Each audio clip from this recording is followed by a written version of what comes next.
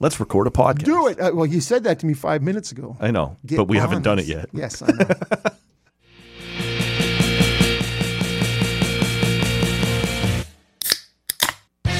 Talk and audio.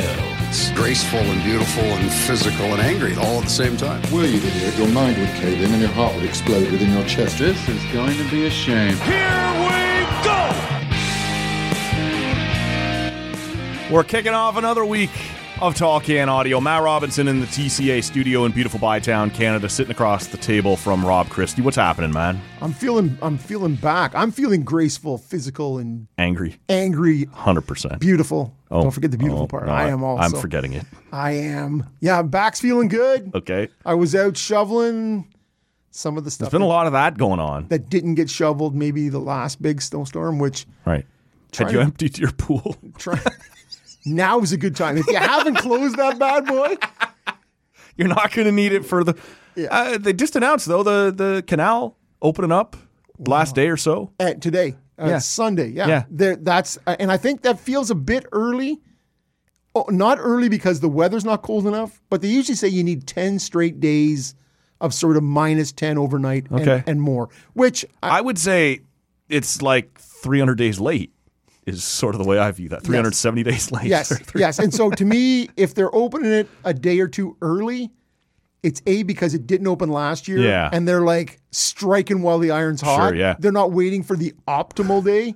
Because I think We got to sell some goddamn beaver tails. well, and I think by I don't know, Wednesday or Thursday this week, it's supposed to be 0. Yeah. So I think they're okay if they can get a good base down. But yeah, this morning it was with the wind chill in the backyard, minus 25. Yeah.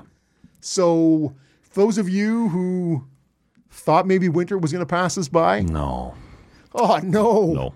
not the case. It does not appear to be happening. But I'm feeling fantastic, Matt. Okay. How about you? You know what, man? Doing all right. Little tired. Our buddy Bunda sent me a link to the UFC card on Saturday night just before the co-main event. So I sort of thought I'm probably just going to go to bed after the Leafs game. I'm trying to, you know me, a bit of an insomniac. Don't sleep all that well. Leafs got Depressed. Yeah, they got beat up pretty good by the Canucks. And then I'm going to flip over. I'm going to watch the 49ers and the Packers. And I watched to the end of that, which I didn't plan on doing. And then Bunda texted me. He's like, oh, I forgot I was going to send you a link to the UFC card because I wasn't going to spend money on that one. And all of a sudden, that is now on my screen. I get the co-main and the main. Before you know it, it's 2 in the goddamn morning. So a little tired as we sit here Sunday afternoon recording this, but saw a lot of sports on Saturday. Hockey Day in Canada, PWHL, NHL, NFL, UFC. A lot going on, man. Tired. Totally get it, man. Tired. But that's what it is to live the life of the single swinging bachelor that you are. Yeah. Less swinging, more stubbing. That's what we'll call More it. flicking than swinging. And that's, Sunday we got, as you and I sit here right now, it hasn't happened yet, but 2 NFL games to come. And the Leafs on the last game for me of their West Coast road trip in Seattle, 9 o'clock. So how's that trip been going? yeah, it hasn't gone particularly well. And there's nothing worse. Like, struggling is one thing. Struggling. But struggling out what? Like, I stayed up late to watch you stink. Yeah, but it's rough. Only in the Leaf world do you get to be in Vancouver and play a 7 o'clock Eastern game. Oh, yeah. The rest of us have to suffer through the Leaf game at 7. And happened a couple weeks ago, too. I think, was it Saturday night that they were in San Jose on the California trip? One of those teams had to play a 4 o'clock game to accommodate us in Hockey Night in Canada. And this is it for our West Coast trips. Next Saturday, it's Leafs and Jets in Winnipeg. You fuckers will play at 6 p.m. local because that's when the Leafs want you to play. You will do what you're told, and you will like it. Well, nobody's watching out there anyways. In Winnipeg, I think they're probably feeling pretty good. Yeah, they're still averaging about 12,000 people in-house. Oh, okay. And averaging, again, was it Saturday afternoon against Ottawa, kept their 3 goals or less streak alive for the 137th straight game or whatever it is. And if you need any, and for a team that is 30 or honestly, whatever. It's 30-10-2. The Jets? Yeah. Yeah. They are their power play and their penalty kill, brutal. But they are. When they've been without Kyle Connor, he just returned, I believe. Shifley was out. So, and you're looking at a team, and now if they were smart, and Boy. Yeah, but shovel day off and bonus, like they got enough smart people out there. I don't know why you're wasting Hellebuck on Ottawa on a Saturday. You were just hoping to see, I don't know, Laurent Brossoit. Well, we were, but also this is a team that they overplay him every year, man. They overplay Hellebuck, and he is awesome through the end of January. Well, most years recently, they've been life and death to make it. They've had to overplay him. That doesn't appear to be the case this year. But you don't need that now. No. And so to me, there's no, honestly, he's got a 2.1 goals against. He's a 925 save percentage. They are best 5-on-5 due to him. You look at the rest of that 100%, lineup, 100%. fairly generic. Yeah. But they will go as far as their 5-on-5 play and their goaltending takes them. So you're going to have to ease up on that mofo for the rest of the season. What we don't want to ease up on is the pints. And you have provided both round 1 and round 2 today. So why don't you tell us a little bit about what we're going to open up with here? Out to Perth yesterday. Had a lovely brunch. Had a fantastic lobster roll. I do love a lobster For breakfast? Roll. That was brunch. Yeah, all right. Took down a Hawaiian IPA from Spearhead. Nice, okay. I didn't love it. Hawaiian IPA. Yeah. And so it was supposed to be a little pineapple-y. I didn't really love it. It had a bit of an odd, not aftertaste, foretaste. Front taste. Yeah. So I said to the better half as we're leaving, I'm like, don't let me order that. If we come back here again. Remind me, I don't like it. And it's funny because I had it last time, and I couldn't remember how much I enjoyed it or not. Right. I will get to today's beers in a second. Yeah. But so she was, I asked. Why don't you just take a spin? I asked, yeah, exactly. I asked the waitress, I'm like, what do you have on tap? And so she ran through it, and there was some, and Spearhead. I always like the Spearhead stuff. This is in Perth. In Perth. Yeah. And so they had some Perth stuff. They had some Bridgemaster stuff. They had some Ashton. And so anyways, but the Spearhead. And they're like, I said, I've had that Hawaiian. The other one was a Spearhead, was their lager. Okay. I'm not traditionally a lager guy. Yeah. But I'm like, I am a lager guy, but I rarely want to go for that when I go into a craft brewery. I'm like, no, give me something. Yeah. It's very pedestrian, right? Yeah. And so it's like asking for the base model when you can actually, for nothing more, you can upgrade. So I said, I'll have the lager. And then, honestly, I had insto regret, right? I'm like, I shouldn't have done that. Anyways, waitress comes back and she's like, we're actually out of the decoy lager. Yes! And I'm like, woohoo! Yeah, I told her that. I'm like, I had instant regret. So I'll take the Hawaiian IPA. Right. Didn't love it. But the lobster roll, the bun was fantastic. Okay. Lots of lobster flavor, lots of lobster. I don't know what it is, but really I don't even know what place we're shouting out right now, or if that Rocky matters. River Cafe. Okay. It's nice. Yeah. It was very nice. But anyways, on the way out, I'm like, I usually like to stop at Perth, but you always hit Perth on the way out. I sure do, because it's right on the highway. Yeah, on the way down to the cottage, grab a little Wendy's on the way to town, stop, grab some Perth, and head off to the cottage. And I know you hit the other spot in town. Yep, went down to Bridgemaster, and so last time I was there, they didn't have no stouts, no porters, no browns. No balls. Give me something that reaches down there and gives it a how she go. So anyways, went in and I said, okay, what do you got? What do you have? What do you recommend? Mm-hmm. And she's like, well, we have the new seasonal stout. Oh, yeah. And I'm like, perfect. Yeah. So what we're drinking here is the Hello Darkness stout from Bridgemaster. And so comes in at 5.5. I've had a first pull on it.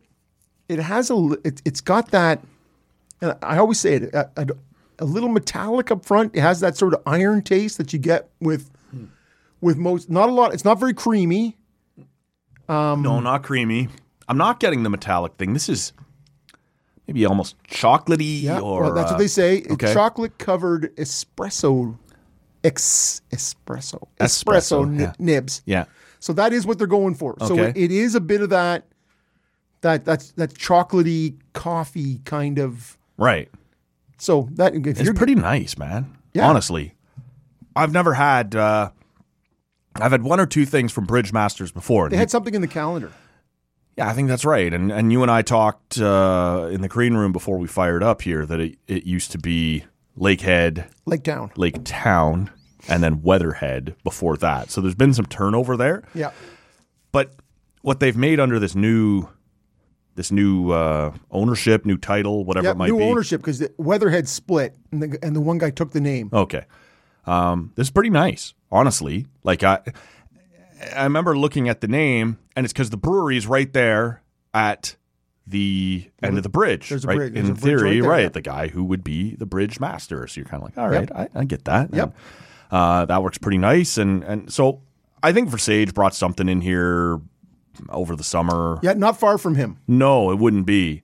So this is pretty nice off the hop, man. So if you're heading up 7, it is literally a 90-second No, it's not far at all. swing off of 7. Yeah. And it's just down Beckwith is the street. So Okay. it is, I'm pretty sure Beckwith runs out to 7. Right. It is literally a 90-second swing. It's an easy get to, park right in front. Yeah. And the fridge, like honestly, you walk in the door, bang, fridge is right there. Gorgeous. So it's if you enjoy the stuff, and we'll have another one after this also from Bridgemaster, Yeah. something different. But if you're liking it, they would love to see your smiling face. And I do. I smile a lot, man. You know that's what I'm known for. It's Is a toothy smiling. grin. It's actually a toothy grin. That's what they say. I mentioned our pal Lever. He was on the last episode of the podcast towards the end of last week, still hanging out over in Italy. He had to react to the Dallas Cowboys last weekend. How about them Cowboys? Yeah, it did not go particularly well. But the reason I would direct you to that episode of the podcast, I believe it's number 1238. Certainly it's on the podcast feed or at tallcanaudio.com. He told the story of maybe any North American man's traveling nightmare.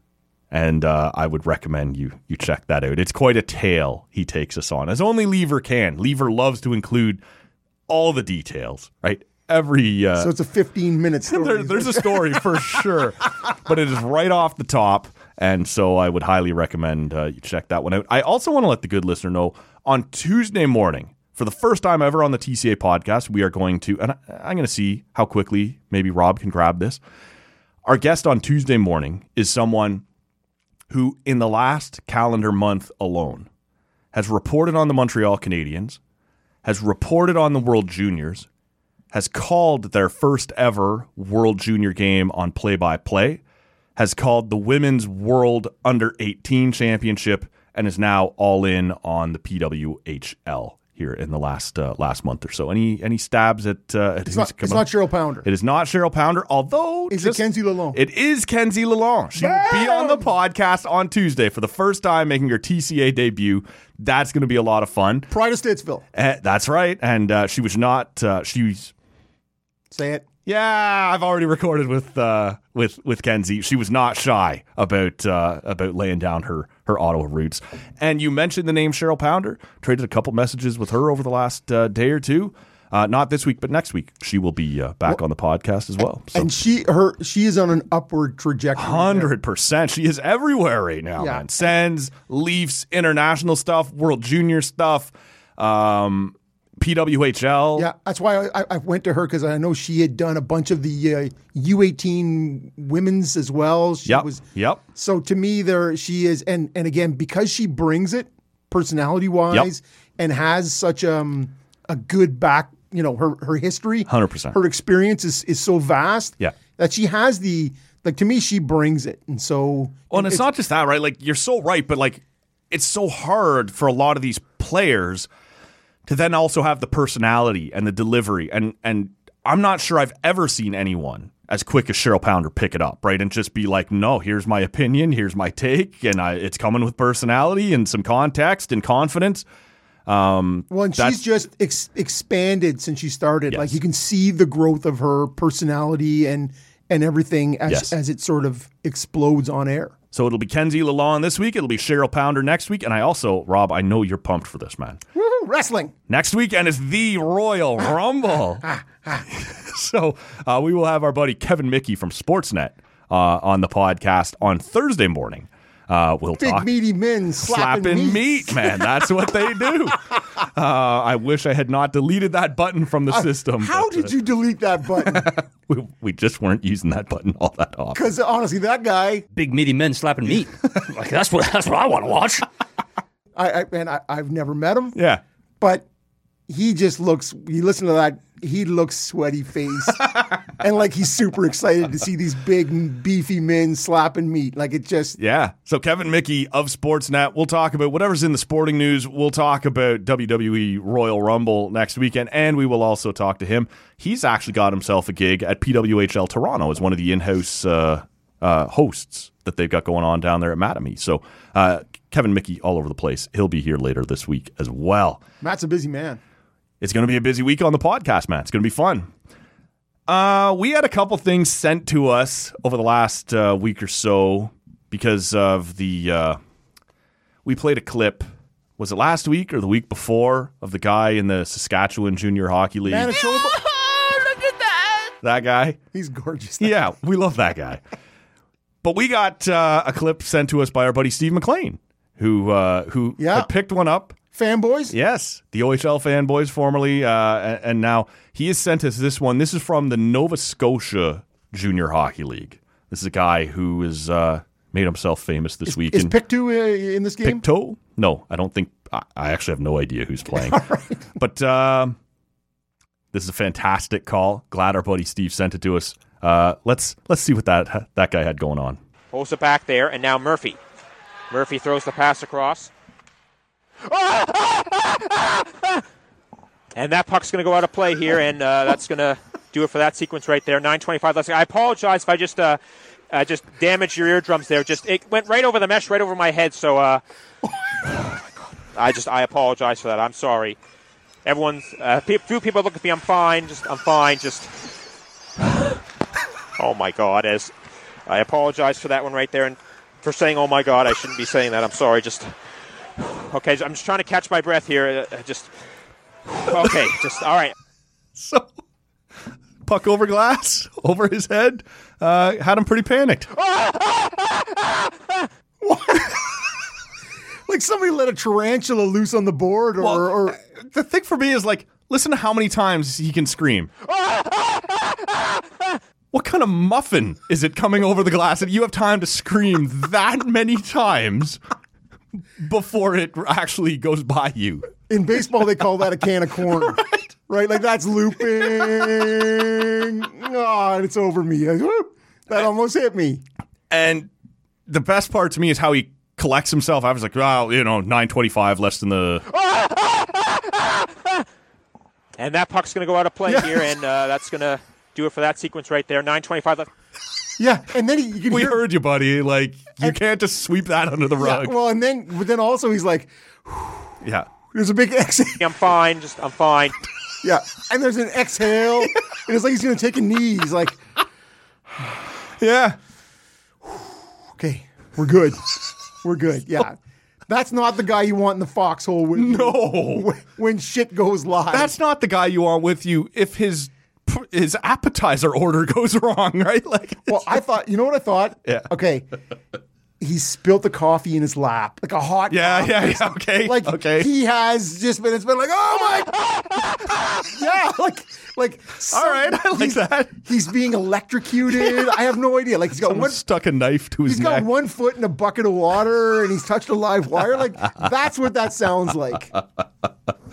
So that comes from the Nova Scotia Junior Hockey League and our buddy Steve McLean. Thank you for passing and boom. And this has now become a thing. Yeah, exactly. This has now become a thing. I think people understanding that we enjoy botched calls. Look at that. Yeah. You got to go a long way to beat that guy. Slipping it up in there. Yeah, exactly. So, thank you to Steve McLean for sending that one in here. I want to start off here. This week, 47 years ago. Oof, 47. Yeah, doing some math. Before 77? Yeah. This week, 47 years ago, the Toronto Blue Jays unveiled their first ever schedule. Exhibition Stadium. Oh, love it. Snowing. Did you ever see a game there? I did. Okay, see, obviously I never. 89. I had to get some skin graft work because I was sitting on those frostbite ass. No, it was the opposite. Oh, it's 1,000 degrees. It was like one of those end of school in grade 8. We're out there and taking buses down, and we're out there, and it's super hot on those aluminum benches. You're like, oh, whatever sound that guy made. That was my grade 8 ass sitting on the right field bleachers. Yes. No, I was really trying to impress a girl there that day, so probably kept it under wraps. But so this is the 80s. You're wearing uncomfortably short shorts when you're sitting down. Yeah. No, but I'm probably wearing rugger pants that are snug in the ass and balls area. Probably. Yeah. So 77, they unveil their. This is the week where they unveil their first ever schedule, first ever season in major leagues for the Toronto Blue Jays. Would you like to take a stab at the price of a ticket in the outfield? Where I was general admission, outfield, and price of a ticket infield for that first season. 77. I'm going to say outfield $5. And infield?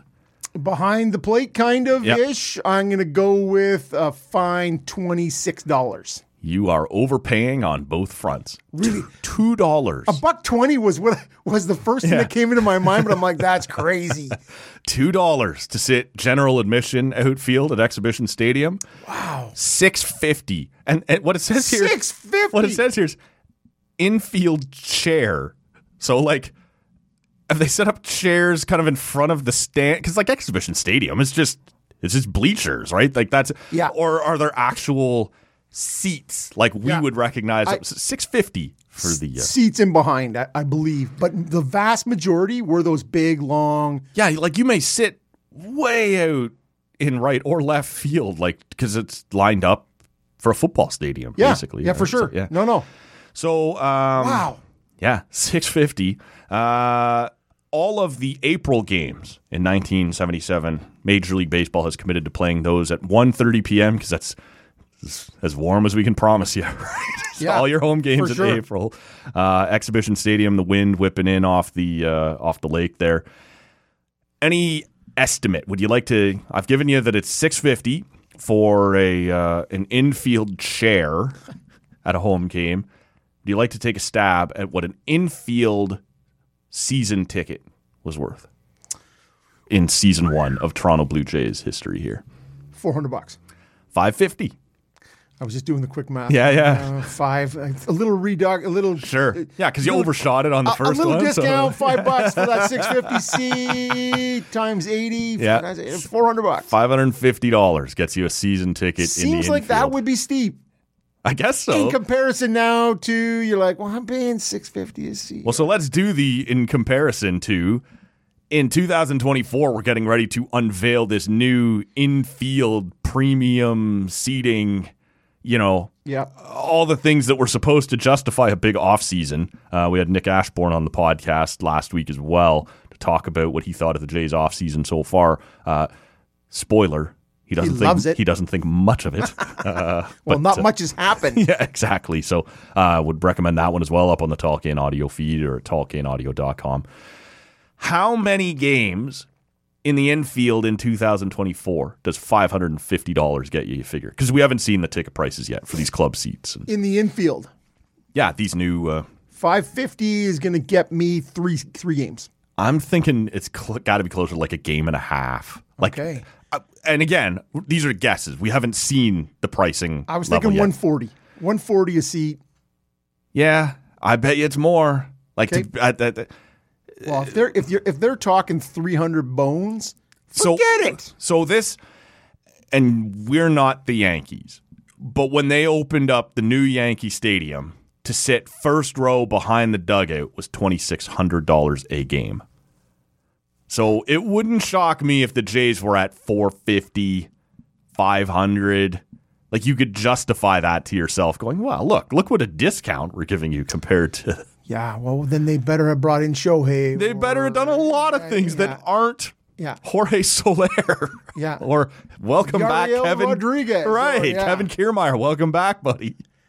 I don't know. Wow. Yeah, we'll wait and we'll see. We will. Man, I was thinking, those seats just out beyond sort of first base. I'm like, it's got to be, if you're redoing all those, $150. Like, that's even a lot of money. Yeah, of course. You're selling 81 games. Right. At $150 a pop. Man. That's what baseball has always sort of, it's been a more affordable ticket because there's so many games. Yes. And you go, I can't outlay, you can't expect me to lay down $70 Right. for 80 games. Yeah, it was like $9 to sit in the 500s, right? And even those are now like 65. Yeah, I'm never going to another Jays game in the 500s unless I'm out in the outfield up in a bar or in the park there in left field, exactly, playing with the kids. Yeah, it's on the teeter-totter. Don't get on the teeter-totter with how Rob. He's going to be that guy. Yeah, who how gets many off. kids can get on the other end of that before Rob gets up and wham? If my kids are listening, you know what I'm talking about. Of course. They're not. No, they're not. We've heard Dad preach enough times. Yeah, exactly. He doesn't know what he's talking about. All right. Over the weekend, speaking of people who don't know what they're talking about, Lou Lamoriello hired himself a new good Lord, new head coach. Let go Lane Lambert, who was supposed to be one of these next up and coming kind of head coaches. Barry Trotz light. Yep, that's right. Didn't pan out. The Isles have been, I guess it depends what you thought their potential was, right? Like, Lou's also traded away Devin Taves for 2 second-round picks. He's brought back Anders Lee. He's been willing to do the Zach Parise thing. He gave Bo Horvat, Pierre Engvall 7 years. Yeah, I don't know what that's all about. They call him the antelope or whatever the hell the giraffe. And if you take one look at the guy, you go, yeah, okay, I get it. Your ridiculous neck.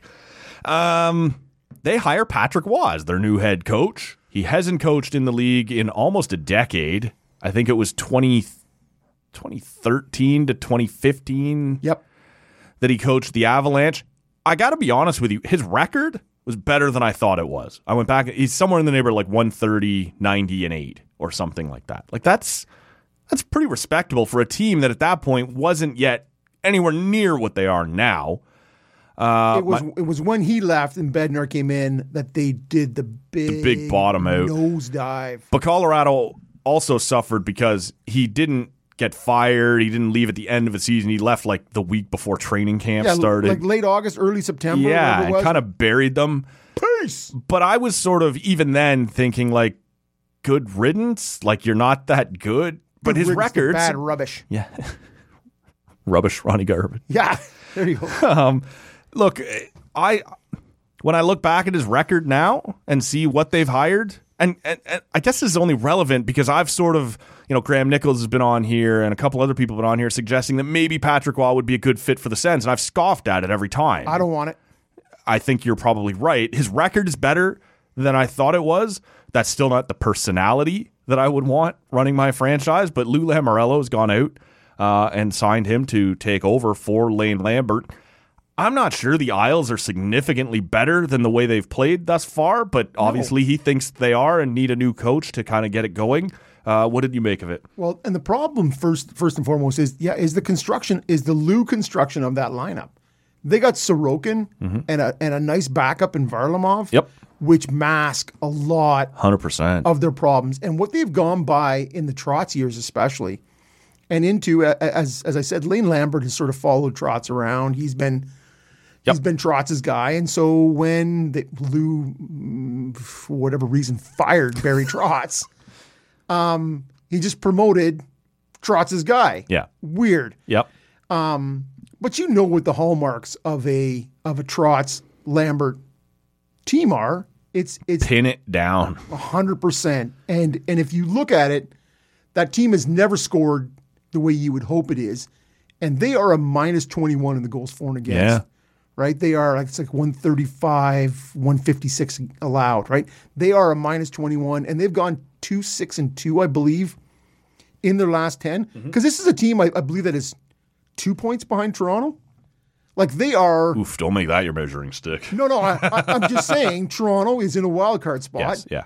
And the Isles are by no means out of it. Right. Yeah. And so they have not played well, but I'm not sure Lou's construction, and you've pointed it out, right? He's kind of weirdly cashed in a bunch of things and traded pieces out for a team that is by nobody's estimation Well, I guess, like, are you running... Like, Barzal is a good player, but probably not the superstar we thought he might be. Is Pajot your 2 or your 3? Like, what are you doing? He's a $5 million or $5.5 million He would be an center. elite third-line center, but if you got to run him out at 2, you're in trouble, right? 100%. Like, these sorts of things, you look at that lineup, as you pointed out, the goaltending they have has, for a long time, covered up some issues, and you go, yeah, but they've made, I think, 2 different conference finals in the last 5 years. Under Trotz. Yeah. Not under Lambert. No, that's right. But you go, okay, like, did that kind of paint over? Of course it did. Yeah. And so I was really trying to paint the story before we now look at what you're hoping to do with a new coach. So, yeah, clearly they are, and honestly, they are a team with like 10 overtime or shootout losses. Like, they're one of those teams that has kind of like Calgary a couple years ago. Managed to make its way in and keep it tight. And got loser points. Yep. Right? Yep. And so their record is not sterling. So you're bringing in Roy. What are you bringing him in for? What are you hoping that guy brings you? Fire, I guess. Enthusiasm. And see, this is a guy who's had great success at the junior level, right? You can't... Well, Scott Wheeler, and I know a lot of Sens fans don't like to hear about Scott Wheeler, but he is one of the preeminent... Only because he shits on... Yeah, he does do that. Well, and their prospects, yeah. But he is one of the guys who covers junior hockey as close as anybody in Canadian media at this point. And he pointed out a couple different times, last year's Quebec Ramparts were about the most structured junior program he's ever seen in terms of the way they played, their PK, like things like that. Patrick Roy has done something there. And as I pointed out, I kind of poo-pooed it as like, yeah, but he's had a crack at the NHL and it didn't work. But it did work. When I looked at his record, I was honestly shocked at how good Colorado's record was under Patrick Roy. So, what's your takeaway from Patrick Roy besides the record? You didn't have any recollection of the record. Yeah. But then what is your chaos? Chaos. Like, just lipping off, wanting control because they have wanting more control. Yeah, Sakic and McFarland out there in Colorado. Patrick Roy was not going to be the guy. I always think of the. He's pushing the glass. That's exactly the thing. The Ducks are pushing and they're pushing it back. Yeah, like, okay. Maybe chaos is overstating it, but like just attention where there didn't need to be attention, leaving a week before training camp, just like, I don't need that in my organization. And yet Lou Lamoriello, maybe the most pinned down traditional GM, that reached out and goes, yeah, that's my guy. And my first question was, is he going to obey Lou's facial hair rule? And he has to, or he's going to end up with Jimmy Hoffa in the Meadowlands. So that's going to happen. Or just you don't sign. But on Sunday there he was at practice, clean shaven. Lou Lamoriello telling Patrick Watt, he's got to be 55 years old, 50 years old. He's got to be 60. Shave that beard. He was playing in 86. That's right. Yeah, he's got. No, you're right. Anyways, to me, I think of Patrick Waugh. I think of him flaming Matt Duchene when he scored his 30th goal of the season. Yeah. And, Duchene's happy for himself. He's like, woo, 30 goals in the NHL. Pretty good. And afterwards, your coach says you stink. Yeah, he's like, I don't know what you're celebrating. You just lost 5-1. Dutchy, I don't know what you're out there doing. He's telling. So that's the one thing I think of. And the other thing I think of is he was the pioneer of the early pull. Like 3.5, 4 minutes left. Exactly. You're down by 2, pull the goalie. And so to me, those are the things. But that's caught on. Oh, for sure it has. Yeah. Man, the other night, the Ottawa-Montreal game. Yeah. Christ, they're down 5-1. They pulled the goalie with 7.5 minutes to go. Well, that's a little silly, I think. But like even on Saturday night, Leafs were down 2, pulled Jones with like 3.5 to go. And you go, like, that's pretty normal now, right? Down by 2. You got to get that early pull and go for it. Yep. So the thing is, to me, he is... 5-1. Just let it go. Yeah. I saw a bit of his presser, right, where somebody asked him about his departure from Colorado, and he said all the right things. Yeah. What are you going to say? Right? I should have handled that better. Yeah. I could have handled it differently. I think the reality is a leopard never loses its... Patrick's always been a hothead, right? Like, and you're talking about a guy who, it's fine, as per the Wheeler discussion, you can run an organized junior bench when you still control all these kids' fates in your hands as a junior GM and coach. Yeah, as soon as a $9 million guy looks and goes, yeah, no, fuck off. I'm not doing bent. that. Yeah. Get bent, old man. Right. Like it's and so he maybe comes in and he's minding his P's and Q's and on his best behavior. It's only a matter of time before that guy becomes the show, and that guy and Lou, against Lou, yeah, that thing blows that's up. not going to work. It's not going to work. And of all The the relationship, places, of all the places, he needed to go to some place because when he went, he wanted more control in Colorado. Yeah. He went back to junior Yeah. because he had all the control, all the say. And he's ended up in a place now where you have probably the least amount of say. Yes. It's unless he's there to rehabilitate image, it's not going to go well. If it goes well, then you've sort of said, okay, I'm willing to just be the coach. Yeah. Or I'm willing to give up my aspirations of being. Well, the beard shave, like I know it seems like a silly thing, but he caved on that. Like when was the last time you saw Patrick Waugh clean shaven? He's obviously bowed to lose. Certainly wasn't at the Arby's out by Canada, the arena when he was here. Everybody keeps posting the curly fry, the GIF today of like a quote, like, yeah, Lou, I'll do whatever you want. And then that old footage of him, the camera zoomed in and him winking, right? Yeah. Well, and it is one of those things, it's way easier to apologize than to ask for permission. 100%. And so to me, I looked at it and went, oh, that's a terrible. Like of all the places to go, it's the worst. How badly, if you're Patrick Waugh, do you want to get back in? Well, and Lou said in his private, that's the only guy I spoke to. Patrick was the only guy. Like, you had so much interest in fixing things that you interviewed one person. Yeah. This is not the statement you think it is. When you talk about, there's that old phrase online that you question Lou. The 200 hockey men, right, that just get cycled through every organization in 100 different positions. Like, yeah, no, I only wanted to talk to one guy. I'm like, well, then you're not doing your job. Like, this is not the confidence thing that you think it is. This is not the statement. There was one man for the job, is what he's saying. I guess. That's a terrible approach. That's a bad way to run an organization.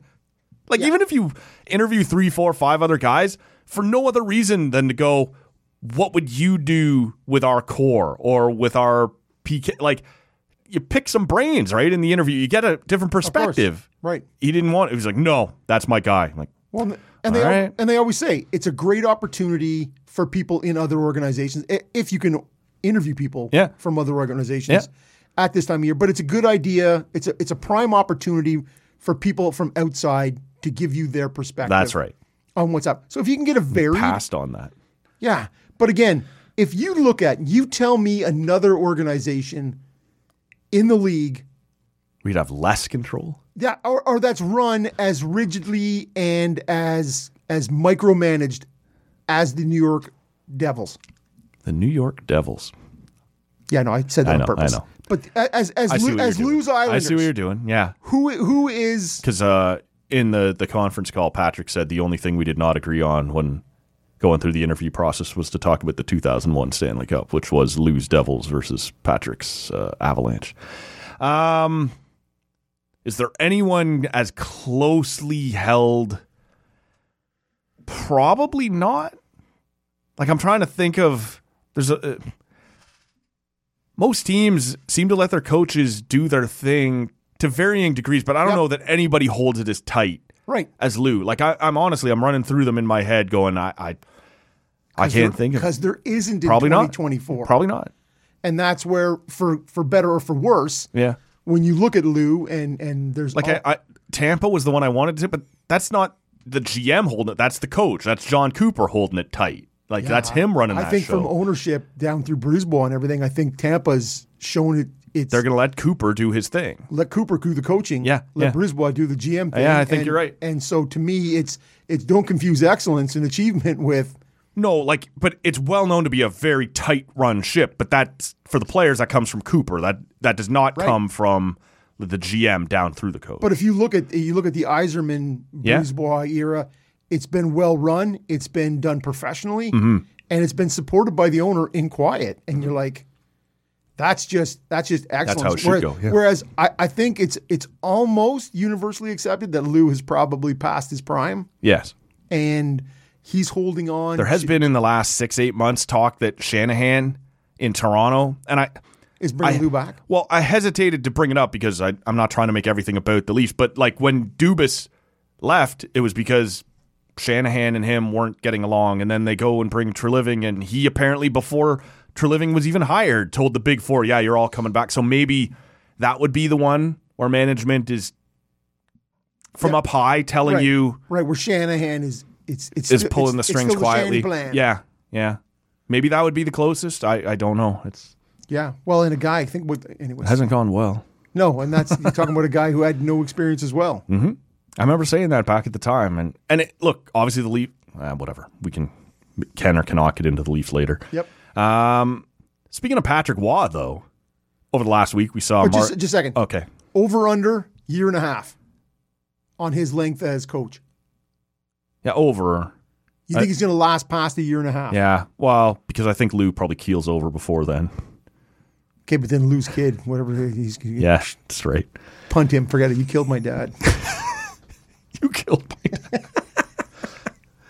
Yeah, I said this. I think I said it when he signed the Engvall contract, 7 years, that contract would outlive Lou. Like I'm not trying to kill people off on the podcast, but when you're 80 some odd years old and you sign 7-year deals, there's a reasonable possibility that contract outlives you. So Lou has got that good spackle look, though. Spackle. He's got it's shiny. It's solid looking. He's. Do you think Patrick Waugh might not make a year and a half? Like, obviously, he's got the rest of this year, so that's half done. Yeah, a year and a half seems tight. Yeah. Yeah. Like maybe they fire him at the end of next year, but that would be your year and a half. So you're taking the over. I'm taking the over. Yeah. Yeah, right. I think you're probably right because it starts to look a little. But yeah, if I am going to say under. Okay.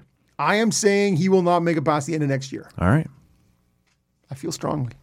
I'm getting that. Sort of. Yeah. Wavering your way in here. I'm waving. Yeah. Speaking of Patrick Waugh, though, we saw over the last week or so, Marc-Andre Fleury pass him for second in all-time wins. Before passing out because he got run by some fourth-line guy. Douche. Okay. Don't remember that. Not familiar with that. It's knocked Fleury out. I'm trying to think of the guy who just had a hearing. Yep. Anyways. All right. Clearly you're missing it. And I don't have it. Okay. He's out. Fleury. 552 wins in, I believe it's about 1,008 games, I believe was the number that it took him to get it done. He passes Patrick Waugh for second all-time. Patrick Waugh, 551 wins in 1,044 games. So he actually gets it done in less time. Now, the thing you would throw into the mix here is that Patrick Waugh played in the era of ties, and so Marc-Andre Fleury never had to deal with that. He would either win or lose those games. Most of his career was spent on good teams, so let's call it, because I haven't done the research, roughly 60% of the overtimes or shootouts he would win. So that helps him get there. But I went and looked at this because you brought up in a text message last night when I was sending out a couple of potential topics, the fact that I had said I'm not certain he's a Hall of Famer. And I do have a vague memory of saying that. I don't remember exactly when. I know it was after he got the 2 more cups in Pittsburgh, maybe around when he went to Vegas. Does that sound right to you? Yeah, it was like a year and a half ago. Okay, so a little after the Vegas thing. Yep. He has 3 cups and a Vezina. When I was doing the research on this, I didn't remember him having a Vezina, but that was like 2021. Like, it was pretty recently for him to get it done. In Vegas. Yeah. And he absolutely is the guy. And Olympic gold as well. Yeah. Okay. Hey, man. If you're going to count those second 2 cups. And that's what I was going to lay out here before letting you weigh in. But yeah, he's got an Olympic gold medal as the third guy who never played a game. He wins the cup as the 09 starter. Yep. In 16-17, he helps them win it, but he is replaced in both years by Matt Murray. And the reality is in 17, if he stayed in, they don't beat Ottawa. I'll take your word for He was getting. I don't remember following that. It was midway through that series. They pulled him to put Murray back in. Right. And it was at that point that Murray stabilized the goaltending for Pittsburgh. Right. And beat Ottawa. I firmly believe anybody who followed that series. Yeah. They play Fleury for that full 7. They don't win. Pittsburgh doesn't win. Oh, well, go 7 into overtime. So, yeah, not a lot of room for error. Yeah, but to me, he was, he'd sort of So 3 cups, but only one where you would say, like, he is the starter. He is the guy. He is the one who got it. But he also had that 08 against Detroit yeah, where they took them to a final. And they lost. Like, he is... So I went and I looked at some numbers here because before we dive into any of that, does Marc-Andre Fleury feel like a guy to you? And sometimes that's as much as it's about when you talk about the Hall of Fame or this, ladder of greatness. Does Marc-Andre Fleury to you feel like the second best goalie of all time? Not a chance. No. Not even probably a top 10. Yeah. And yet, but here is we he a are. Hall of Famer? Slam dunk. Yeah. That's a nice stout, though. Am I Yeah, right? I know. I thought you'd cover for me a little bit because it's a tasty stout. I just had to get another sip on. We like the sound of you swallowing. That was awesome. I hope that stays in the show. But no, he is a slam dunk Hall of Famer, but I don't think he's a top 10 goalie in NHL history. Just on a brief side note here, because I did go off down the rabbit hole looking at this. The top 12 winningest goalies of all time are in the Hall of Fame now. No, I'm not going to ask you to name them all. Okay. No. 10 of them are already in the Hall of Fame. Marc-Andre Fleury is number 11. Like, he will be in the Hall of Fame, but can't be now because he's still competing. Who is the one in the top 12 who isn't in? Is it Mike Richter? It is not Mike Richter. I don't know if Mike Richter's in it or not, but he is not the guy we're looking for here. Top 12. In the top 12. There are, out of the 12 winningest goalies of all time, only one, not including Fleury, who isn't eligible yet, is not in the Hall of Fame. Luongo just went in. Yep. Can you give me an era? I can give you an era. It is early 90s through kind of 09, 2010. But I followed this guy most through the late 90s, early 2000s. Cujo. Yes, it is Cujo. Curtis Joseph has 454 wins, 350 some odd losses, and is not in the Hall of Fame. Not a Hall of Famer, in my opinion. I kind of feel like that too. Like, as you know, like that might be my favorite player ever. And when he was hot, like playing for the Blues and for a couple years there for the Leafs, like fantastic. Oilers, he was like eliminated the Stars the year before they won the Cup in that crazy. Those were epic playoffs. Unbelievable, man. Yeah. The Todd Marchand. Yep. Yeah. Ryan Smith. All of it, man. And so, but I'm sort of with you because I guess you're looking at like 94 through 02 elite, and then he hung around till like 2010 and like he's got a career save percentage right around 900. And when I watched him, I'm like, that is not possible. Yeah. But he also started in that still high scoring era, finished as not being very good. Like, he never regained it after leaving Toronto. He was in the minors for a while with the Red Wings, and he was a Coyote and a Flame backup. And when he was one of those guys, and you see them occasionally who if I'm facing 50 shots a night, that's where I'm at my best. Yeah. If I'm behind, like when he came to Detroit and he was behind a fairly professional you get 19 scorer, shots against a night. and you're like, oh, stinkers. Right. Yeah. Stinkers. That's right. A couple groaners. So he was a guy who was like, I'm better as an underdog. Yeah. Well, and you saw that a little bit, I think. When he played for Team Canada. Thank you. Yeah. That's exactly what I was going to say. The couple times he was on the national team with the 96 World Cup, the 02 Olympics, couldn't get it done. And you needed a guy more like Brodeur, right, who was used to playing behind elite defensive. I'm probably not going to get tested all that often. And this is not a rip on Brodeur. It's a different style of game. Of course it is. Yeah. So that is a hard thing to manage, to be prepared when you haven't seen a lot of action. Right. So anyway, I just thought that was interesting. To get back to Fleury, I looked at the numbers between him and Waugh because in my head, my perception is that Fleury just played a really long time on some good teams, kind of like the Mark Recchi of goalies. Ooh, damning in Matt's eyes. It damning. Really, really is. And I went and researched this before we started the show today. There's nothing I can hang my hat on. There's no part of this that is correct. If you look at Waugh, you could say, because he started in the mid-'80s, the first 10 years or so of his career was still that high-scoring era, which would damage his save percentage a little bit. But then he also got to play through the dead puck era, right, of 95 to 04, which is when he retired. You could look at that.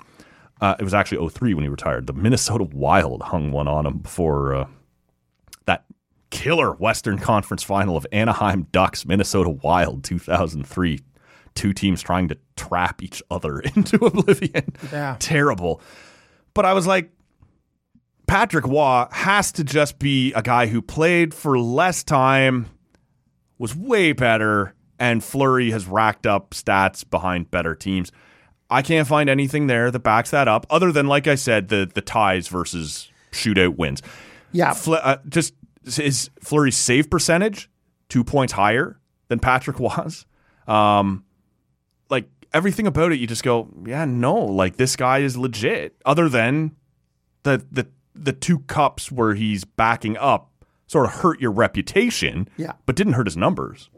If you look at... Especially when you do it in 50 less games or 40 less games. Nobody... I don't know how many people you'd have to poll before... Yeah, I got one game to win tomorrow. Yeah. Who you taking? Yeah. Prime Waugh, prime Fleury. Yeah. Correct. How about 1993 right. Patrick Waugh? Yeah. Like the 86 Cup and the 93 Cup? Yeah. Get on my back. Like, to me, the 93 one especially, when you have 10 overtime wins, yes. If your goalie is not elite, yeah, it doesn't happen, right? And so, to me, the two cups in Colorado are awesome, right? 4 cups, all as a starter. Yep. At least a couple Conn Smythes. Mm-hmm. And you just sort of, whereas Fleury was never a Conn Smythe. Just steady or just... Yeah, nobody would ever, if you want to use your Mark Recchi theory, would you ever say that Fleury was the best goalie of a 5-year period? No, I don't think so, because the other guy that I tried to measure against going, okay, Patrick Waugh's hard because it was that era he started in where it was still really high scoring and then the dead puck. So who can I find that was like pillar to post, same era? And I went with Lundqvist. And Fleury's right there, like within 2 points of Lundqvist, who I would have at multiple times said is the best goalie in the league. And he's right there within 2 points on save percentage. Now, he does finish with... has as many Olympic goals as Lundqvist. Yeah, okay.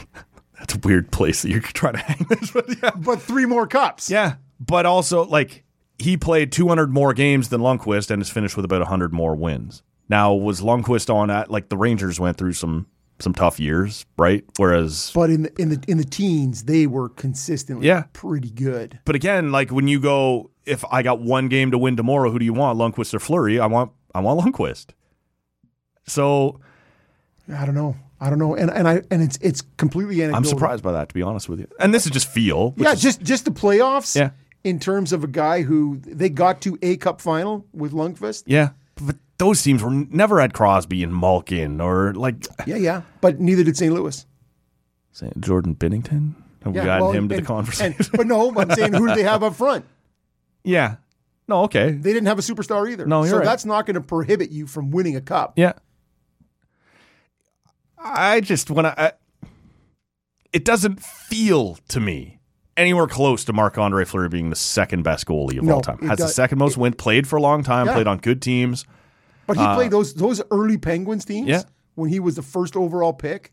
When you and I both big World Junior guys, 03, how great he was. Yeah, whatever that was. It was the 03 tournament, I believe, with the golden pad, or it was 04. The Patrick O'Sullivan, the yellow pads. Well, see, that was I was at the 03 ones in Halifax, where he was there. Yeah. With a pretty shitty team in front of him. To be honest with you.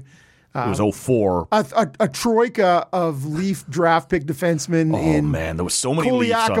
Brendan Bell. Yes. And Ian White. And Jay Harrison. Look at this. There was a bunch of Leafs on that. Matt Stajan was on that team. Yeah, that team was... That World Junior team painted the picture of the next 8 years of Leafs hockey. Derek Roy, Jordan Tutu, and Marc-Andre Fleury. Kyle Wellwood. A lot of Leafs, man. A lot of Leafs. So to me, that's a team where hoping Easton Cowan and Fraser Minton or not. Yeah, no. And so that was the problem with this World Junior, right? Anytime you're pinning all your hopes on potential Leaf draft. They'll get it done in the important rounds. Don't worry about it. Yeah, no. Oh no. But yeah, Tutu and Fleury were the story. The absolute stars of that World Junior team. And so, yes, the next year in Finland, Russia, wherever that was, where they lost to the Americans. Yeah. The Patrick O'Sullivan. Yep. Yeah, living in Canada, playing Canadian Junior, whatever his deal was. Damn you. No, it's true. So it's just interesting to have the debate. Where does he feel like he fits, right? I don't think anybody thinks he's the second best goalie of all time, but he obviously is going to be a Hall of Famer. I don't know how many of our current listeners were around. We had that conversation the first time. I was out to lunch when I said he was. It didn't feel like. Sometimes it's just that gut and feel. That's what it was. You had said, he's not a Hall of Famer. Yeah. And then I hit you with a couple of stats, and you're like, yeah, or maybe he is. Maybe. Yeah. Right? It's just one of those things where you go, my feel is no. I think the Hall of Fame in most sports should be more about that. Like, and look, you can't establish a Hall of Fame that way. There's got to be voting. Okay, but at the end of the day, sitting here now, yes. Oh, a slam dunk. Yes. And as I said, you're going to leave the, his 2010 Olympic gold on the shelf, but you are talking about. Absolutely am. A Vezina, three cups. goals, a Vezina, 3 goals, 3 cups, 3 cups of Vezina. Second all time. A couple of Jennings. Yeah, there you go. And honestly, it's between like Vasilevsky and Hellebuck are like the 2 closest guys to him active, and they're 200, 300 wins behind. Yeah, but it's when you come in, right? Like, and that's why I went to Longquist. That's why I went to. No, and I'm just saying these are guys. Price is in that era. In Hellebuck and Vasilevsky, they're 29 and 30, I believe. The stat was. Yeah. But they are in an era where you're going to play 55 games. They're never catching him. So I'm going to hit you with some names here just because I think it'll be interesting.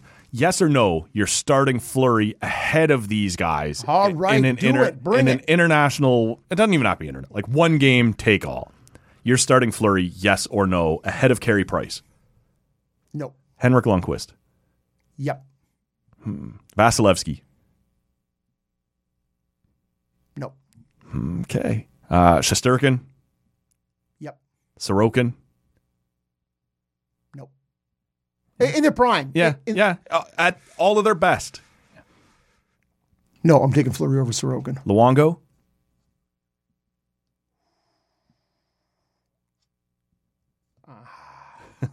Yeah, that's a good one. Yeah. I'm going to go with Fleury. Waugh? No. And Brodeur? No. Yeah. So, but that's the class he's in, right? Yep. Like, they're interesting debates. And there's no shame. No, of course not. In that. These are the elite of the elite. 100%. Yeah. And I'm starting to look around going, and it's funny because as you're throwing names at me, I'm going, the name that comes and you go, Brodeur, I think of Team Canada. I'm like, no, I'm not doing it. But you say Shesterkin, and I'm like NHL. Or Vasilevsky, I'm thinking NHL. Because it's what we've seen. It's right? My shifting criteria of where. When well, it's all I have to judge them on. Those guys haven't got to do it, right? At the international level. And so neither's Fleury, frankly. Yeah, so. But you said Vasilevsky, and I said I'm starting Vasilevsky first, and you said, and you kind of gave me the. Oh, so I may have missed. I would go with Vasilevsky over Fleury. Okay, no, I said yeah. Sorry, I was absolutely. I'm starting Vasilevsky over Fleury. Yeah, all these guys at their prime. There's not many of those guys that I'm not starting ahead of Fleury. Yeah, a Hall of Famer, just not. And longevity counts. Like, it's worth something. Of course, to be good for a long time. And you know what doesn't also hurt a guy? He is a top 3 personality. Yes, true story. Everyone says he's an all-around good guy, crazy toothy grin, much like Matt Robinson. Definitely back to the beginning of the show. I'm fine. I'm fine.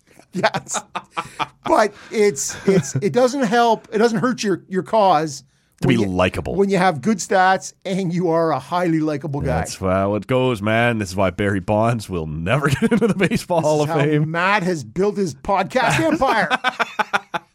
We'll take a quick break here. We got a new. Thank God. Yeah, new pint to find, a urinal to find, and we'll be back in a second. Scramble draw comes to the point. Rafalski shoots. knocked down in the man, scramble. Lidstrom shoots it, a tremendous save by Fleury. They've done it. The Penguins have done it.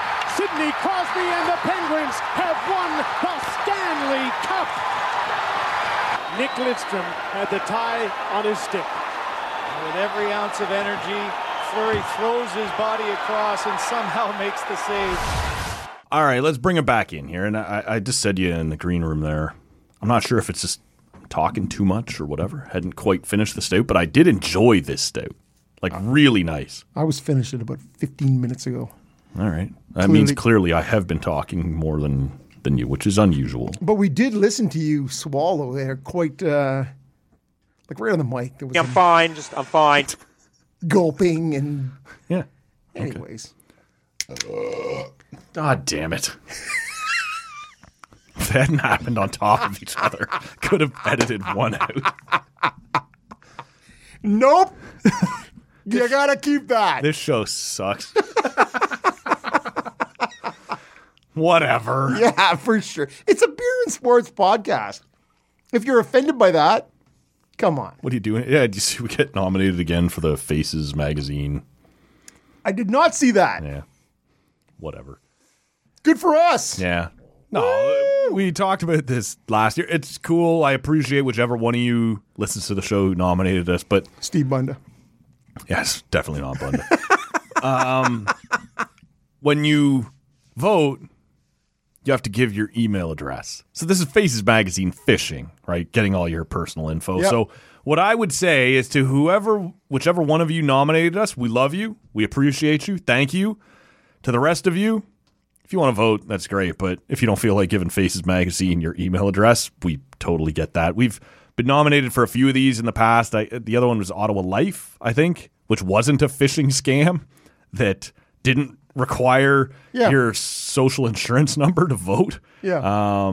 They said the friends you wish you had. That's exactly that one meant a lot. This is Faces Magazine is like best orthodontic assistant in Ottawa. Like they do every category. Best chairs in the orthodontic waiting room. That's us, baby. That's big, man. Well, and Highlights Magazine. Who has the most up-to-date Highlights magazines in the chair I'm sitting in could be better. All right, we're working on things here too. This is why we're not going to win this year. What is the next beer that you've brought us here that you've already cracked into? This is the Single Swinger. Yeah. Hazy IPA from Bridgemaster. And my first pull on it is it's certainly juicy. 6.5 coming in at. Okay. So Single Swinger. Oh boy. I'm not sure if that's an actual bridge reference. Yeah. Okay. Single car bridge, swing bridge. Yeah. Could be. Or it could be statement on the Bridge Master. Or on Matt, as we talked about earlier in the show. See, everything comes back around full, right? Matt is killing it. Single swinging bachelor, Matt Robinson. I'm fine. Hey, ladies. Slipping it up in there.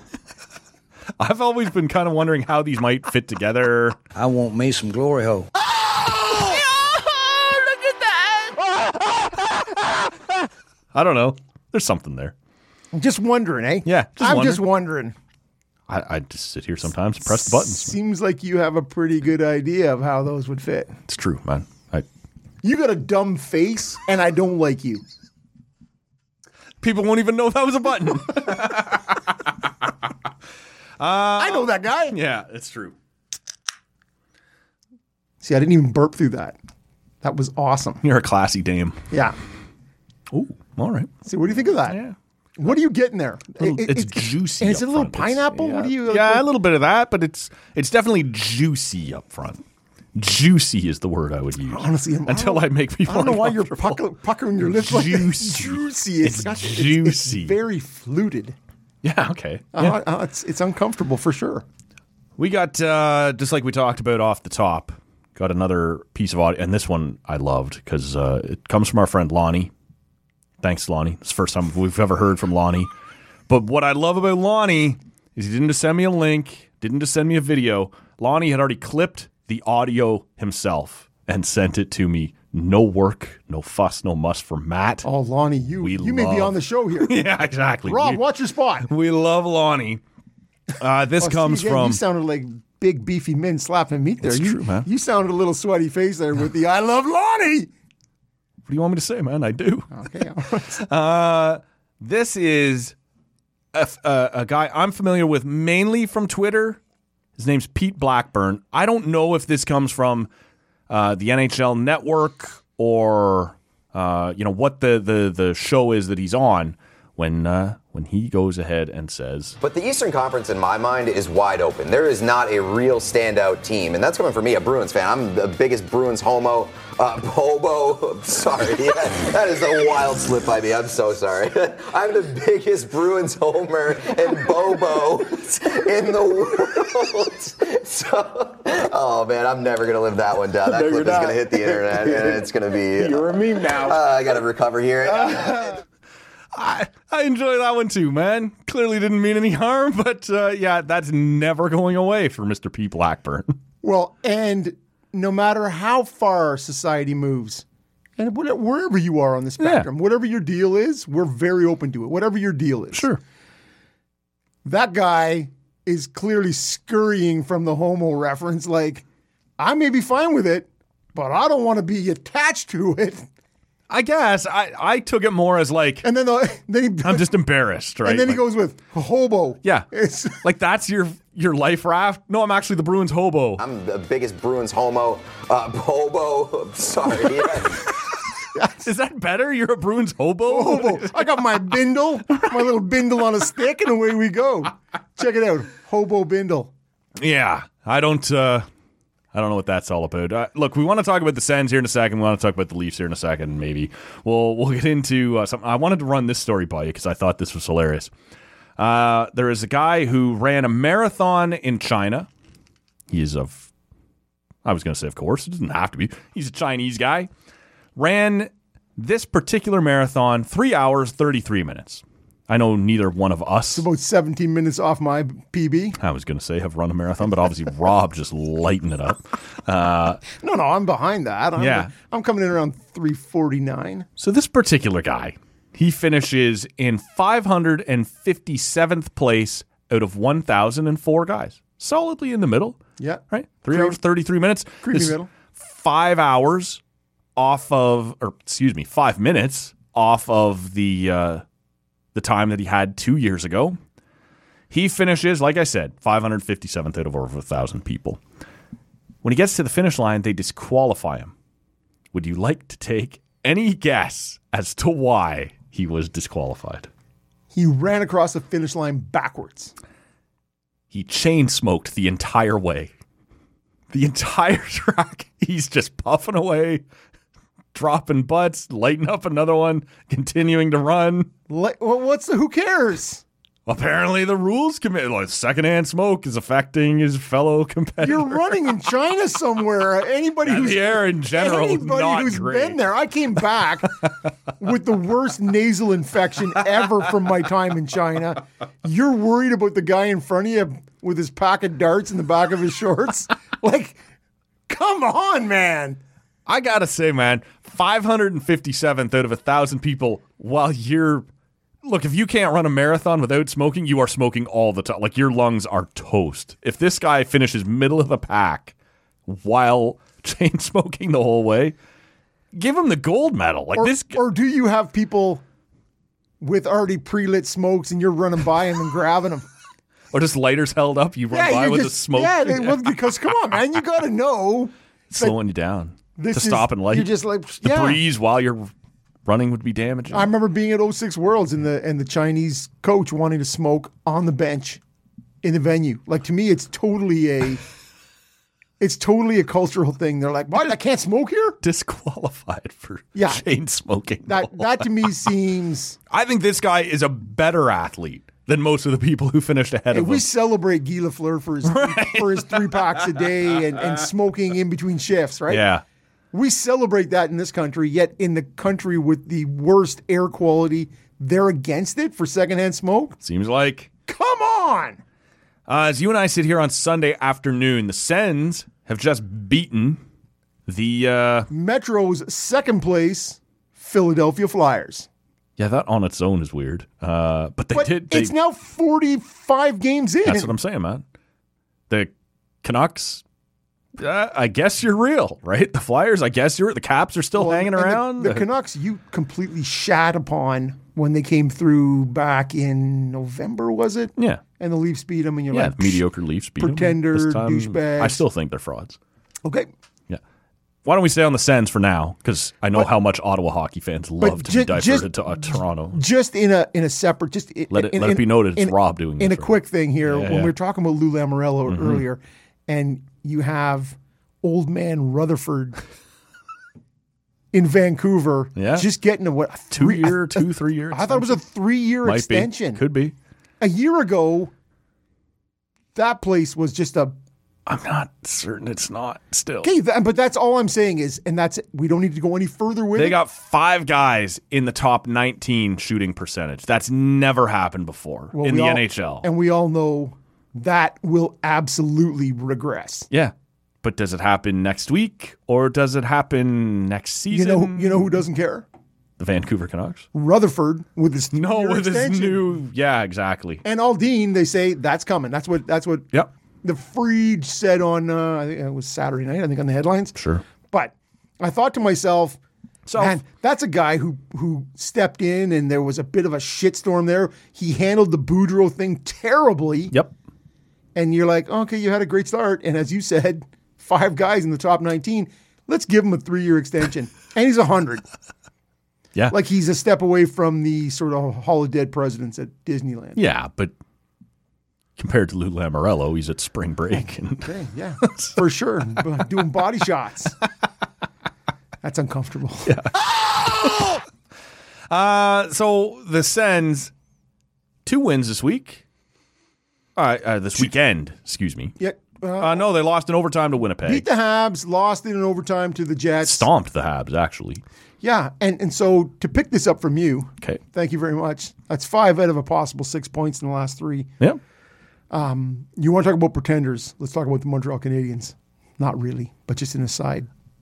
What? Yeah. Okay. That they came in and Ottawa for the most part dummied them. Yep. And now they had played the night before, and it was their 3rd in 4 nights. So that's not nothing in Montreal. I'm talking about. Yeah. They're not good. They're not. They're not good. They have a pile of overtime losses. But anyways, Habs fans were quick to point out, Montreal, where the exits were. Yeah, Montreal play. Yeah, and if we're going to do the ole in Ottawa, it's going to be on our terms. When you're down, when Habs are losing 5-1 in the 3rd, that's the time for the ole. Stutzla pointed out in the post-game interview, I believe it was with Claire Hanna in the arena. It was nice to see all the Habs fans leaving for the exits, and he for some reason took some flack for that. Like, this is your star. Like, this is your guy. Why shouldn't he throw a cheap shot or two? I'm totally down with it, especially a guy who's got a running feud with the Habs. Yeah. And not just Gallagher, when Sherratt was there, just a bunch of things, right? An Olympic diving contest for sure. So it comes down to, Ottawa played well, Montreal played poorly. Primo, not great that night. Right. But what you want to see with a team that is trying to turn a cruise ship around in Ottawa is you go, okay, you played well tonight. Do it again. Yep. In the Paul McLean words, it's an everyday league. Do it again. And they played very well against Winnipeg. Yep. They did. And if it wasn't for Hellebuck, but guess what? That's how it works. But that's how they need to play, right? They need to be more. They did try very hard with like 3 seconds left to piss that away before getting the overtime point. Yep. But that is what Ottawa does. Yeah. And today, they tried all kinds of funky shit. On Sunday, against the Flyers in the early goings. You're like, is anybody in this game? You've done it now 3 games in a row. And that, at this point, I don't even care about wins. You start losing games 2-1. I am way better with that. That's what it comes down to for me is I need to see you change the copious bad behavior. Change would do you good. Yeah. Those sorts of things. I need to see you perform differently. Yeah. That's where I'm at with this, right? And so the 5-3 win, there were some shitty bonehead mistakes in the first period that left them down 2-0. And the power play, again, you look at Winnipeg. Yeah, you either have to be lights out on your specialty teams, or you have to have great goaltending and be the best 5-on-5 team in the league. One or the other, right? You can't be tough going. Yeah, but you can't be muddling around like Ottawa is in the bottom third of the league in every category. Yeah, no. Right, that is. There aren't many teams who will succeed in the bottom third. Because Winnipeg, category. Both their specialty teams, PK and PP, are both in the bottom third. Yeah. But 5-on-5 with a goal he's going to put up. Hellebuck, yeah. This is it. And you go, we're okay. We're going to wait for you to make a mistake, and we have enough skill. And you will. Yeah, but, beyond Scheifele, now Scheifele didn't play, but beyond Scheifele and Connors. I love Nick Ehlers. Yeah, and he scored the beautiful, he made Chikrin look like a fool. You fool! Yeah. But he did. Yeah, no, but it's the whole I'm reaching. And anybody who's played minor soccer. Actually, the one I think of from that game is the one over Brandstrom's head that creates a 3-on-1. It's like 15 feet over his head. He's like, I got it. I can get. Oh, no. Yeah. I can't. I've actually missed it by 3 of me. I enjoyed his level of ambition, his optimism. I can do this. Oh, no, I can't. The 5'5" guy. So he sat out Sunday. Who's trying to jump 15 feet. Nah, it's not going to work. Yeah, like I said, if you're a minor soccer player and the ball good for goes you, wide, man. Shoot for the moon. And you try and kick your foot up to the side like you're going to somehow knock it down, but it still goes whizzing by. Yeah, not so much. And you're like, oh, I'm a can reject. Yeah. It is, one of those things where Ehlers is great and he has skill, but it's not a deep team. It is not. It's not. No, you're right. And defensively, love Morrissey. Although they did like that trade, that Dubois. You bring in Kapari, you bring in Velarde. Iafallo. Yeah, it added to their they didn't get a Dubois in return, but they did add to their depth. No, and if you can fill your middle six, right, which is what they that's right. They had a bit of a grab bag. Yep, and you don't get PL Dubois anymore. PL. But yeah, you've lost a bit. That's a team that has removed Dubois and Wheeler. Yep. Both out. Yep. And essentially you brought in, like as you said, the guys they did, Iafallo, Dubois, Velarde. Yep. It's like Philly we talked about when you go Kapari. You've removed Provorov and whoever else it is, but then you're like the same team. Mm-hmm. So it's interesting how you sometimes can have addition by subtraction. But anyways, doubling back to Ottawa, they've done it now for 3 games in a row where you got to keep it down. You got to keep the goals against down. You got to stop doing the bullshit that's going to shoot yourself in the foot. Everybody, you got to have a little more structure in your own end. There's just so many ways you can go with this, Matt. It's crazy, but when you don't shoot yourself in the foot, when you minimize your own errors, it's amazing what can happen. Evolving Wild, who does some really nice stuff on the analytics side, keeps posting graphs just about every other game at this point, suggesting here's Ottawa with Hamonic, here's Ottawa without Hamonic, here's Ottawa when they put Hamonic back in. Oh, here's Ottawa when they yank Hamonic back out. And it can't possibly be that simple, but their numbers suggest sometimes it's that simple. This is a guy you have to stop putting in your lineup. Yeah, and I believe he sat the Habs game. He sat Saturday. He's back in Sunday. He played Sunday, and they won Sunday. They did win Sunday, so I guess, but they did allow 3 goals. 2 goals against Montreal. They allowed 2 goals against Winnipeg, and they allowed 3 today. So on Sunday, you and I were in here doing this, so we didn't get to watch that Sens game as close as maybe we could have, but they did bring back Shane Pinto. That saw them move Ridley Gregg to the wing. Is that what you thought was coming? Because I saw a bunch of talk on Ottawa Sports Radio, on Ottawa Hockey Twitter, that maybe this would be like that first time you could run 1 through 4, Stützle, Norris, Pinto, and Gregg, and maybe you'd flip that for his first game back, put Pinto on the 4th line, up and down. Were you cool with the idea that they moved Gregg to the wing here, or would you have liked to have seen them try this up the middle with 4 really strong guys here? And I'm looking at And then again today, I listened to most of the first period on the radio as well. Yeah. En route here. So I have no idea on Sunday's game against the Flyers what the lineup combination was. But that Giroux, Tkachuk, Gregg line has been. I love Ridley Gregg. I love what he does as a pure rookie. Not ready for number one though, right? Like no. Between those two, no. Not on a contending team. Yeah, certainly not. Okay, yeah, certainly not. But no, I don't ever see Stützle. I guess it comes down to Gregg or Pinto playing on the fourth line. No, but you could have for a couple games here. Yeah, if you're going to ease Pinto back in, he's the guy I put back. That's right.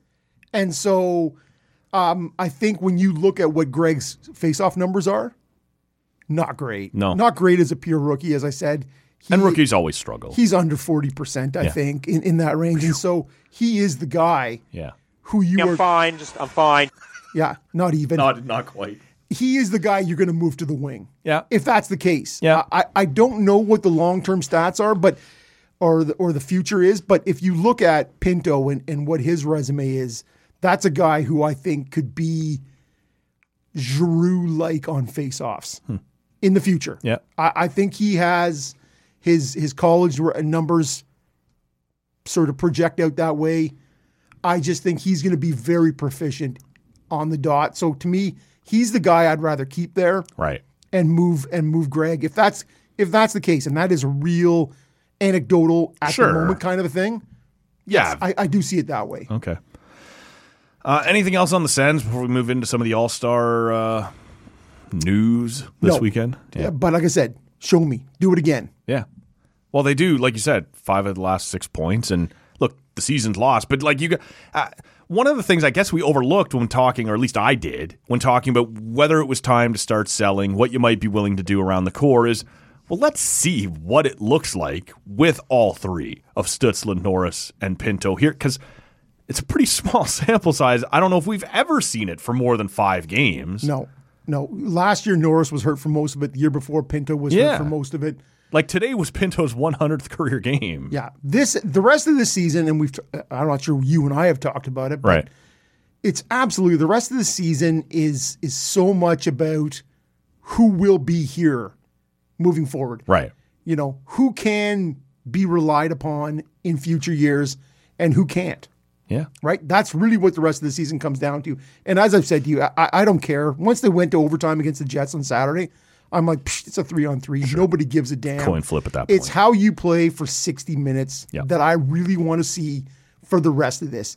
And if you can find some structure, and by structure, I guess what I really mean is guys who buy into structure. Yeah. That's what I want to see for the next 40. As we move off of that, on Saturday we saw they unveiled the captains and co-captains for the NHL All-Star Game and the celebrity captains. One of whom I'd never heard of in my life, and Tate I McRae? bet you that is the one that is currently most popular, most relevant. That is the world that Matt lives in at this point. But they unveil that it'll be one team is Nate McKinnon captaining with Tate McRae is the celebrity, and then Cale Makar is the alternate captain. You also have Quinn Hughes with Michael Bublé, and then Jack Hughes as the alternate captain. Jack Hughes. I thought it was Jack Hughes with Quinn Hughes as the... Could be. Probably doesn't matter all that much. It is bubbly. Yeah, and then Connor McDavid with Will Arnett. And Leon... Draisaitl. Draisaitl. Yeah. Austin Matthews with Justin Bieber and Morgan Riley. And this is all a complete effort to try and get Justin Bieber involved. 100%. I guess so, but like to me, like they wouldn't have had to work this hard. Like he was going to be part of this. He's buddies with those guys, and anyway, the thing I said, and I said this to Versage back in the fall when they were kind of going through this idea of celebrities and co-captains, and because we're doing the draft again, right? This isn't just captains. We're going to do the fantasy draft, then the competition, then the games. I would have not, I guess pairing them up this way is okay. The thing that bugged me when we used to do the fantasy draft is all these guys always pick their teammates first because that's hockey culture, right? And so I understand how this is going to come off, and maybe you'll be correct here to tell me I'm a fucking idiot. And you tell me that all the time, but you're not always correct when you tell me. Sometimes you're correct, often you're correct. All right. Why wouldn't you? There's 4 Leafs. It's in Toronto. Make the 4 Leafs the 4 captains. And now you don't have guys all just picking their teammates. Because that's the part that. How many Canucks do you have out there? 5. Yeah. So you still have the same problem. No, you don't, because they're not captains. They're not making the picks. No. So now it's just. Okay, I see. You know what I'm saying? Yeah, because we all know the Matthews and Morgan Riley team is going to pick either Willie or Mitch with their first pick. And well, it is an all-star game, so I would certainly pick Leafs. There's going to be no hitting, and there's going to be nothing. That's the team I'd go with. Okay. That's fair, and I think that's probably why Morgan Riley is an alternate captain, so he doesn't have to be in the draft and maybe risk the Kessel. Be chosen last. Yeah, exactly. Yes. But like, one of the things I don't like about this format is the fact that all these hockey guys, like we had Eric Stahl picking Cam Ward first back in the day, right? And these sorts of hockey guys are just kind of boring. And so boring.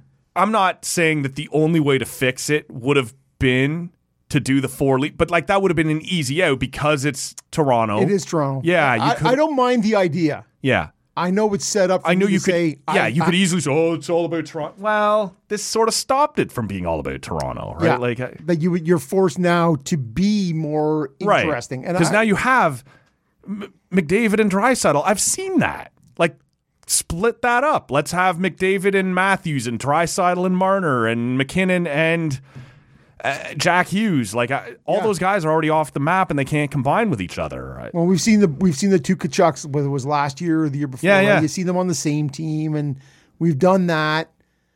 No, I like your idea. Or whoever's idea this is that you've plucked from, or I assume it's a Matt Robinson original. Let's just ride with that. Yeah.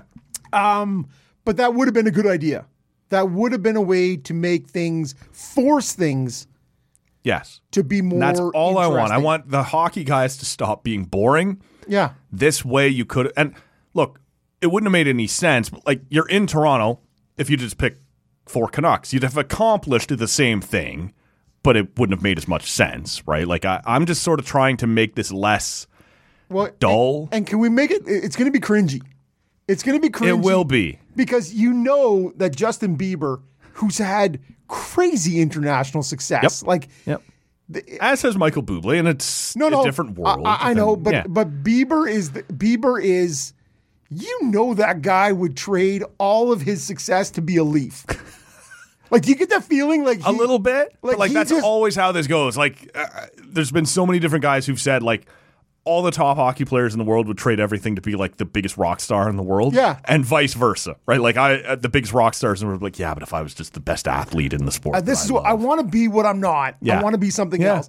But I get the feeling that the Biebs would go, I made more money as a singer and all these things. Oh man, like the amount of money all 4 of these celebrity coaches have made compared to what NHLers make. To what Austin Matthews has. Right. And you're like, but I want to be that. I want to be that. And so, Bieber's going to get on there and it's going to be something that's. Yeah. My first run at this was like, oh, look, you paired up Matthews and Riley, McDavid and Draisaitl, Makar and McKinnon. And I was like, that's stupid. But if you hadn't done it, those were just going to be their first picks. So here's a more interesting question, Matt. Okay. As I'm done presenting my less interesting questions. If you could if you had to choose one of those 2 duos to start your team with, who are you taking? Like to start an NHL team with? Not Tate McRae. I'm asking for.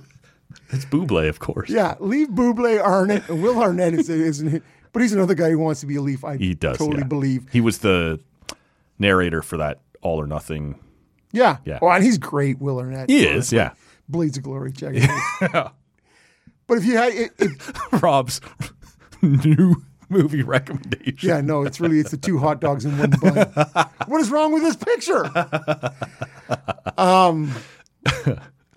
Yeah, sorry, that is Rob's. That's up to date. Sorry, it's not a Simpsons reference for you. Well, it should be. Yeah. Right. Hack the bone. Which one of those 4 of those duos? Oh, I can pick all 4. You have to pick one of the 4 duos. Do you want to have McDavid and Draisaitl? Do you want to have McKinnon and Makar? Who? Hey? Or Hughes and Hughes? I am looking hard at Hughes and Hughes because they're the youngest, right? Like, I'm going McKinnon and Makar. It's Makar that's doing it, right? Well, he's the guy who drives that bus. Yeah. For sure. And like McKinnon this year is killing his best numbers ever. But like 2 years ago, you could be like, oh, here's a guy getting $12.6 million who's never scored more than 40 goals or 90 points. And you're like, yeah, but he's got Makar.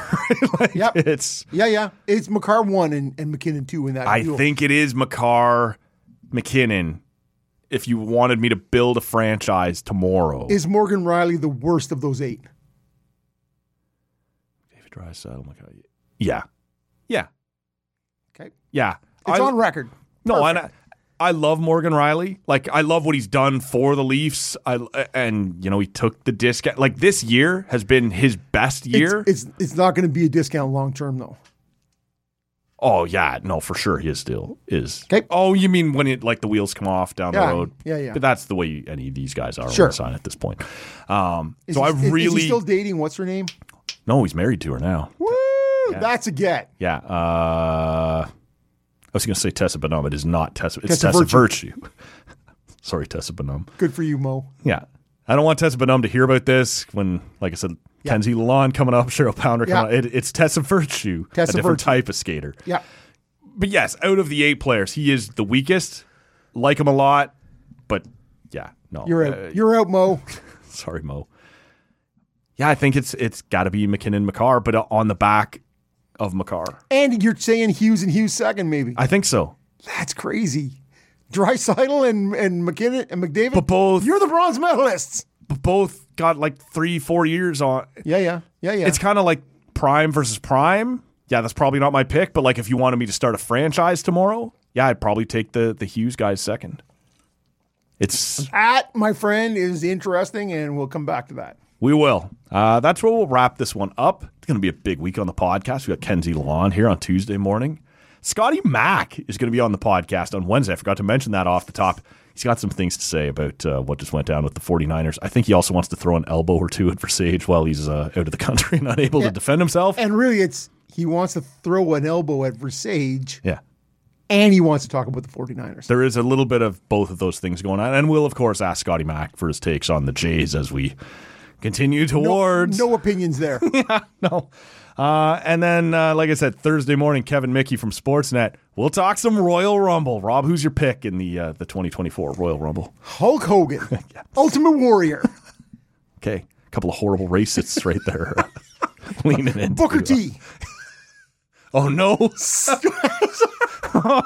If you haven't heard, look, search YouTube for Booker T, Hulk Hogan, because we can't play it here.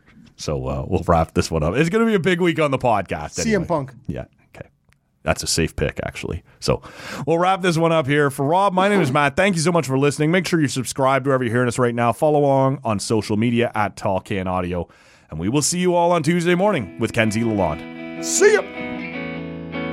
I am unhappy with the confusing and at times confrontational nature of that meeting.